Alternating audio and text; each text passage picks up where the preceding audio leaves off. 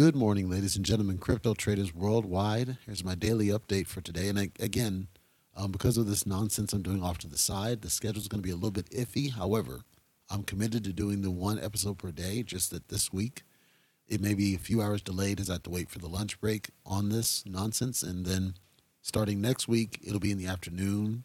So I'll have a much easier time getting it done in the morning. And if something changes, I will let you know in that update as soon as I know. But in today's update, I don't have a significant amount to cover. I want to cover a couple of key points that I think seem to be of interest to listeners out there. Top of the list is the state of cryptocurrency as it pertains to various aid programs. So you heard the Biden administration talking about potential new aid. You may have heard about the tornadoes that are hitting in the Midwest.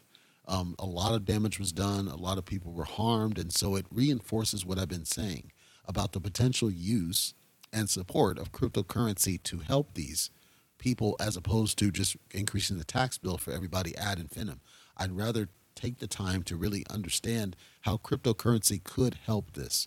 When I say help this, I'm saying that you can generate wealth via cryptocurrency, but you also can use crypto to support investments into different programs that help people that were affected by situations like this. This is a perfect opportunity to have some sort of a crypto program where the proceeds can go to help those who have been damaged by this situation. And it's kind of a source of crowdfunding, if you think of it that way, that because of just your regular investment in a token, you just buy into a token, so you're going to get value out of it anyway. But your investment, the funds, then go to benefit people who have been displaced or damaged or injured by these types of events. Why is that not a better approach to try to handle things like this when they happen, as opposed to what our current administration wants to do, which is to say, well, that's why we need to tackle climate change, and say we need to increase tax bill. Why aren't we using cryptocurrency for good, and we can actually benefit people who buy in and incentivize them to do so, and you're helping your fellow man while you are also benefiting? Why is that not an optimal world? I challenge you guys to tell me how we could not or should not be thinking along that vein. So that's just some food for thought. If you look at the news and you see what's happening to those people, it's really not ideal. But you also think of the net effect, which is FEMA and the other organizations. It's more money, more money, more money, more money. And then what does that have to you? That's tax bill, tax bill, tax bill. Instead of why aren't people creating coins that actually can support funding these types of things on an ongoing basis, and then you as an investor can buy in. So you're speaking with your wallet, but you're also helping your fellow man, and on the back end, you benefit by way of the value increase. Now, of course, the volatility comes into play, but I believe, and maybe I'm naive, but I believe that if people are incentivized to do a thing, they will do a thing, and if they know it's going to a good cause, they're less likely to cash out en masse. You're still going to have the whale scenario, but I don't think it's going to happen at a major level to where it's going to completely take a token that is properly managed, registered as a business, and handled as if it was a true business that's trying to help people that are in need. I just think this is a key opportunity that we're overlooking, and I hope at some point somebody listens to the podcast who does create a coin. And spoiler alert, at one point I will create a coin. But someday somebody will spin up and say, we could use crypto to help solve this problem, and use it as kind of like a crowdfunding source for revenue to help these people when they need it. So just one of many opportunities, again, that could be used to do good in crypto that I don't think Congress is even thinking about it. They're not thinking. They're too busy trying to lock it down and not trying to say we can use this for good. So we shouldn't lock it down. We should empower it, and we should funnel money to support it, and laws that are smart laws to protect people that invest in it. On the other side, SafeMoon launched its V2 yesterday. Now, if you don't follow SafeMoon, and I am an investor in SafeMoon, but my stake is so small I don't know that it matters to even do the conversion. But they have a swap tool. It's the same swap tool they've always had, but they enhanced it to allow you to upgrade to V2. Now, it's going to cost you some money if you want to do the upgrade. They say $4 to $5, but basically it's whatever that charge is from that swap based on whatever BNB's, the cost of the network fees at that time. Now, you do have to set slippage at 12%. And if you don't understand, I talked about slippage basically, but slippage essentially is there are various fees, there's price fluctuations, and all these things that the tool can't account for. Slippage is you saying, I'm willing to lose a little bit of this in order to make sure the transaction goes. So you're going to lose out a little bit. Even though they say we don't charge a fee, essentially you're charging a fee because you're doing the swap by way of the swap mechanism, as opposed to the way EarnHub did it, which is go ahead and stake them and then we'll swap them for you, which was no cost. So I'm not a fan of the way SafeMoon did it. However, they did it the way they did it, and it is what it is. And I'm not trashing the team. I'm saying that I think they should have used the staking method. Even though EarnHub had some hoops, it didn't cost you anything to do the EarnHub method as opposed to SafeMoon, where you're paying, albeit a small amount, you're paying to get this new token, and you're basically forced to, because if you don't do it, your token's going to become worthless. Again, my stake is so small, I don't know that it makes any sense for me to swap, because when I did do a quote, basically my stake, my amount of tokens drops dramatically because they've decreased the token supply with V2. Now, the amount of decrease was not substantial, but I'm never a fan of decreasing the supply, and it's something I want to talk about the DYR token team about, because I know they're decreasing supply. There were others that talked about decreasing supply. I hope SAITAMA doesn't start thinking about doing that, and other ones, because I understand why they do it. I just don't think it's the right answer. I think the psychological effect is starting to be lost on people of how that makes sense. So if you're going to do the swap, just understand it has a lower token supply, which means that your stake isn't going to go as far as you think it will. And your basis is still the same. So if you're in for $1,000, you still have $1,000 equivalent, just that the number of tokens is going to be decreased dramatically in your perception versus somebody who has $1 or two, and then you're paying $5 in gas fees. It may not make sense for those people. So do take a look at the tool. It's swap.safemoon.net. If you want to go in there, you need to connect your wallet. And once you connect your wallet, it'll show you your stake, and then you select SFM, which is the new token's name, as the destination token, and then it's called PSafeMoon, I believe, in the from. And then just put in the max, and then it'll spit out, okay, here's how many tokens you'll get. But you're still going to have to set the slippage to actually do it. Just understand you're going to be charged on the gas fees to actually do it, because you're actually sending the token. You're actually doing a conversion in a sense. It's like you were trying to convert one BNB token to another BNB token directly by way of the swap, and they just set up a swap pair or liquidity pair to do it. So even though there's the liquidity pair, you still have to pay gas fees because you're doing a transaction on blockchain. That's why I said that the staking method would have been better to avoid the need to do that transaction, then just sell them on the back end, irrespective of you. If you want to do that, take a look at it and see if it makes sense for you. But that is live. That went live yesterday, V2. So if you are going to buy in, you would be strongly recommended to buy in on the V2 as opposed to V1 at this point. And then the other part on SafeMoon is that they are launching the SafeMoon wallet updates. So there's a lot of changes on the SafeMoon wallet. I'm not a fan of individualized wallets. I believe that the wallet should be independent of the tokens. However, if they have certain compelling features, then it is something I will cover. Because I don't have a significant enough stake in SafeMoon, I'm not sure if I'll be able to yet. However, my plan is to have more of a stake in SafeMoon now that I see that they've gotten past most of the hardest parts of their transition, and kind of go in probably in Q1, January, look at it, buy a stake, and then I'll evaluate the wallet. And if it makes sense, great. Same with SAITAMA. I will evaluate them if I see that they have benefits outside of individual holders of your token, right? That's what I'm looking for, is that we are benefiting the whole community, not just our own token folks, but more than just ourselves. So take a look at SafeMoon, and if you're not into SafeMoon, I do think it's a good buy. It's just one of those that's been beat up by various issues. It seems like there's always some sort of issue happening every time you turn around. And so I've largely kind of waited for the dust to settle, and that's meant that I've lost a lot. I've not been able to benefit from the dropping of the zeros and the success that they have gotten through. But I was willing to miss out on that and just treat it as a medium risk investment, as opposed to, kind of doing a YOLO early on because of the hype. I didn't fall for the hype, and I rarely do.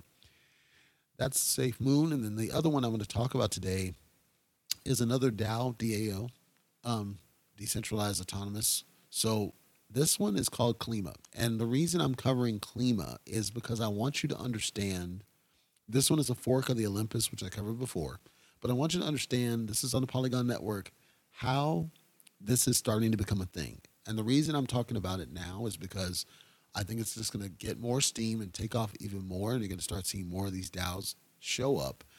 So from an investment perspective, your thought process needs to shift a little bit. Almost every single one of these DAOs is a rebase token. And I talked about rebase token on a previous episode as well as one distant past. But because they're rebase tokens, it means you're going to have to, if you do invest in these, you're going to have to start caring less about how many tokens you have and focus more on your individual investment amount. How much money did you put into that coin versus this one? That's going to have to start mattering more to you, because in a rebase token scenario, the number of tokens doesn't matter as much. It's constantly adjusting up and down according to all these different factors that are in play according to what the token's doing. In Klima's case, they tried to peg it, rather than peg it to a currency, they tried to peg it to carbon and carbon credits. There's a whole slew of detail behind this thing, and I'm not going to bore you with this today. Do your research, read up on it if you're interested in it. Suffice it to say that when you think about the idea of carbon credits and you think about the idea of climate impact, and you think about when I gave the information earlier about how cryptocurrency can be used to help when there's a crisis or to aid people or to help poverty, these using it for these fundamental purposes that benefit more than just ourselves, right? That's what Klima is trying to be involved in. And that's why I'm bringing to your attention that I think it's one that should be worth a look, even if you don't buy it, but at least read what they're doing and try to understand what they're doing. And if you do take that risk and buy into it, remember it's on the Polygon network, which means you're going to need to invest in the Polygon side. And the Polygon side does have some scammy and scummy stuff going on. So you're going to really need to make sure you protect yourselves. Don't just buy into it just because you see the price movement going significant one way or another. Make sure that you do strong research on this guy. It launched in November. It had an initial spike up to 16 grand. Don't let that sway you too much, because all of these rebase tokens have wide, sometimes unrealistic, illogical price sways. And you can't let that trick you into thinking that it's more than it is. Your stake is your stake, but it doesn't matter how many tokens you have. It matters how much money you put into it. When you start embracing that thought process, it gets a little bit easier to understand exactly what that's doing so that you can figure out how much money you're willing to put into a given project and then just let it grow and understand you can't really trust what the graphs are telling you in terms of how much money you might have in there. It's weird. But once you get in it, it starts to get a little bit easier to understand what they're trying to do. It's almost the same thing as if I had a mine, like a physical mine, in my backyard, and it turned out that there's a gold, layer in the mine that you discovered one day, and then you wanted to kind of estimate it to figure out how much you can get for it, and you come across a gold collector, and you say, look, I got some veins of gold in my backyard in this little mine, and they say, all right, tell me how much is there, and you're like, I don't know. I have no idea. I know how much the land's worth and how much I paid for it, but that might not be representative of gold's, right, intrinsic price. So this person comes out to your site, they do an assessment of the vein. You don't know if they're going to rip you off. You assume they're giving you a fair price because you don't really know. You'd have to do your own research on multiple levels, get multiple quotes, and it eventually comes back and says, I'll give you 500 grand for this mine, and then I'll own it free and clear. Well, the problem is that if you were to say, okay, 500 grand today, let's do it, then the next day that gold could double in price. And so now you got ripped off $500,000 just because the price of gold fluctuates on a constant basis. That's what rebase essentially is. You can't pin down any one price because things are constantly moving in terms of the value according to what fiat's doing, because gold, by and large, it's not pegged to it, but fiat is used to transact, to purchase and or sell gold is usually fiat driven of whichever country. So when you're trying to look at a project like this that's pegged to carbon and carbon credits, it creates a compelling use case for when we do these things that are designed to help climate change and clean up the environment and, the decrease in carbon emissions and all of these different elements that we're trying to do right now in society. It means that your money is actually going towards a very good cause, but you also stand to benefit significantly on a lot of this movement in these different technologies. So there's a strong opportunity if you do want to consider getting into something like this. Do a research on it, make sure it makes sense for what you're trying to do, But certainly make sure you wrap your head around what they're trying to do. And I would argue they don't do a good job of explaining it, to be perfectly fair. They don't do a good job of explaining it. However, if you're able to wrap your head around it, I think you'll agree that it does have a compelling case, and it is definitely something that is worth your time to look at. Now, I'm going to warn you, and this may be a red herring, but I'm going to warn you so that if you are invested, like I said, make sure you moderate your investment so you mitigate your risk. There are reports from in the tools called dextools.io, and DexTools has a window for all the different tokens that are out there regardless of network, and it tells you where it can if there's anything that causes it concern as far as the token is concerned. One of the things that it will flag you is if it sees that there's something going on where the developer is taking liquidity out or they're making sales when it's a token that's not renounced, meaning that the developers still own it essentially, then that means that, yes, you could have situations where the developers are cashing out. It's not a problem unless they're cashing out big bags. Like if you got 11 million in the liquidity pool and you see the developers cashing out like a million and then another million and another million, okay, that's a bad thing because at some point the liquidity pool is going to be drained and then you're not going to be able to transact anything. And then you get stuck with a worthless token. So Dex Tools does a good job of showing you where that might apply, but it might not be a big deal as long as they're not cashing out huge amounts of the money. You do want to see renouncing, but renouncing is challenging when you're trying to get on an exchange. So sometimes they can't do it right away, and sometimes they need to use that money to actually get on the exchange. So I'm saying to you that just because a dev withdrew money is not a bad thing. It depends on how much money is withdrawn, at what period of time, and at what cadence. All of that's something you're going to want to assess before you buy into the token. Just do the research. Dextools.io, it does a great job of showing you that information in its trade history window so you can make an informed decision and try not to get ripped off. And then that's all I got as far as tokens today. But I do want to talk about one brief mention. I covered unMineable on a previous update. And all I want to say here is that if you weren't aware, if you are on unMineable, you now can mine SAITAMA. And when I say mine, I put that in quotes, but you can now request SAITAMA as a payout function. Now, I think the payout threshold is too darn high. It's like 700 million SAITAMA, which is roughly about $50, $60.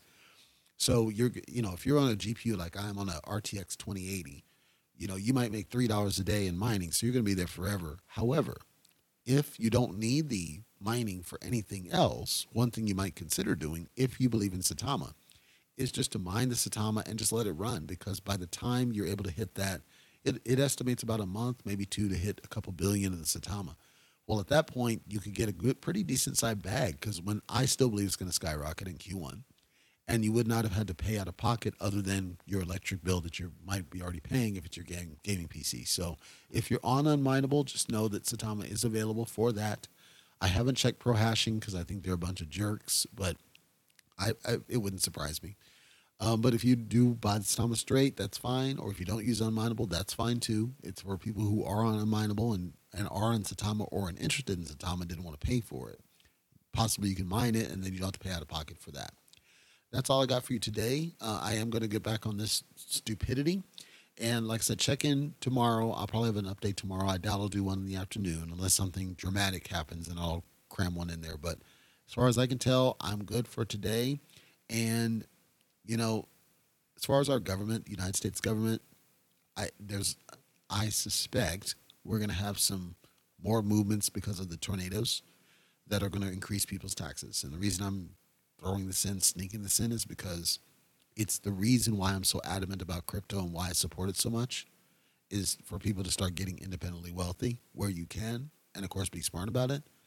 And I think Q1 is going to be really telling as to all of these different tokens I talked about and the exchanges and all the laws that I expect are coming. So if you are a subscriber, I appreciate you. Please do share the word to others. If you found this helpful, you personally, please do share the word to others that you are aware of, that the podcast is here and the kind of information they can find.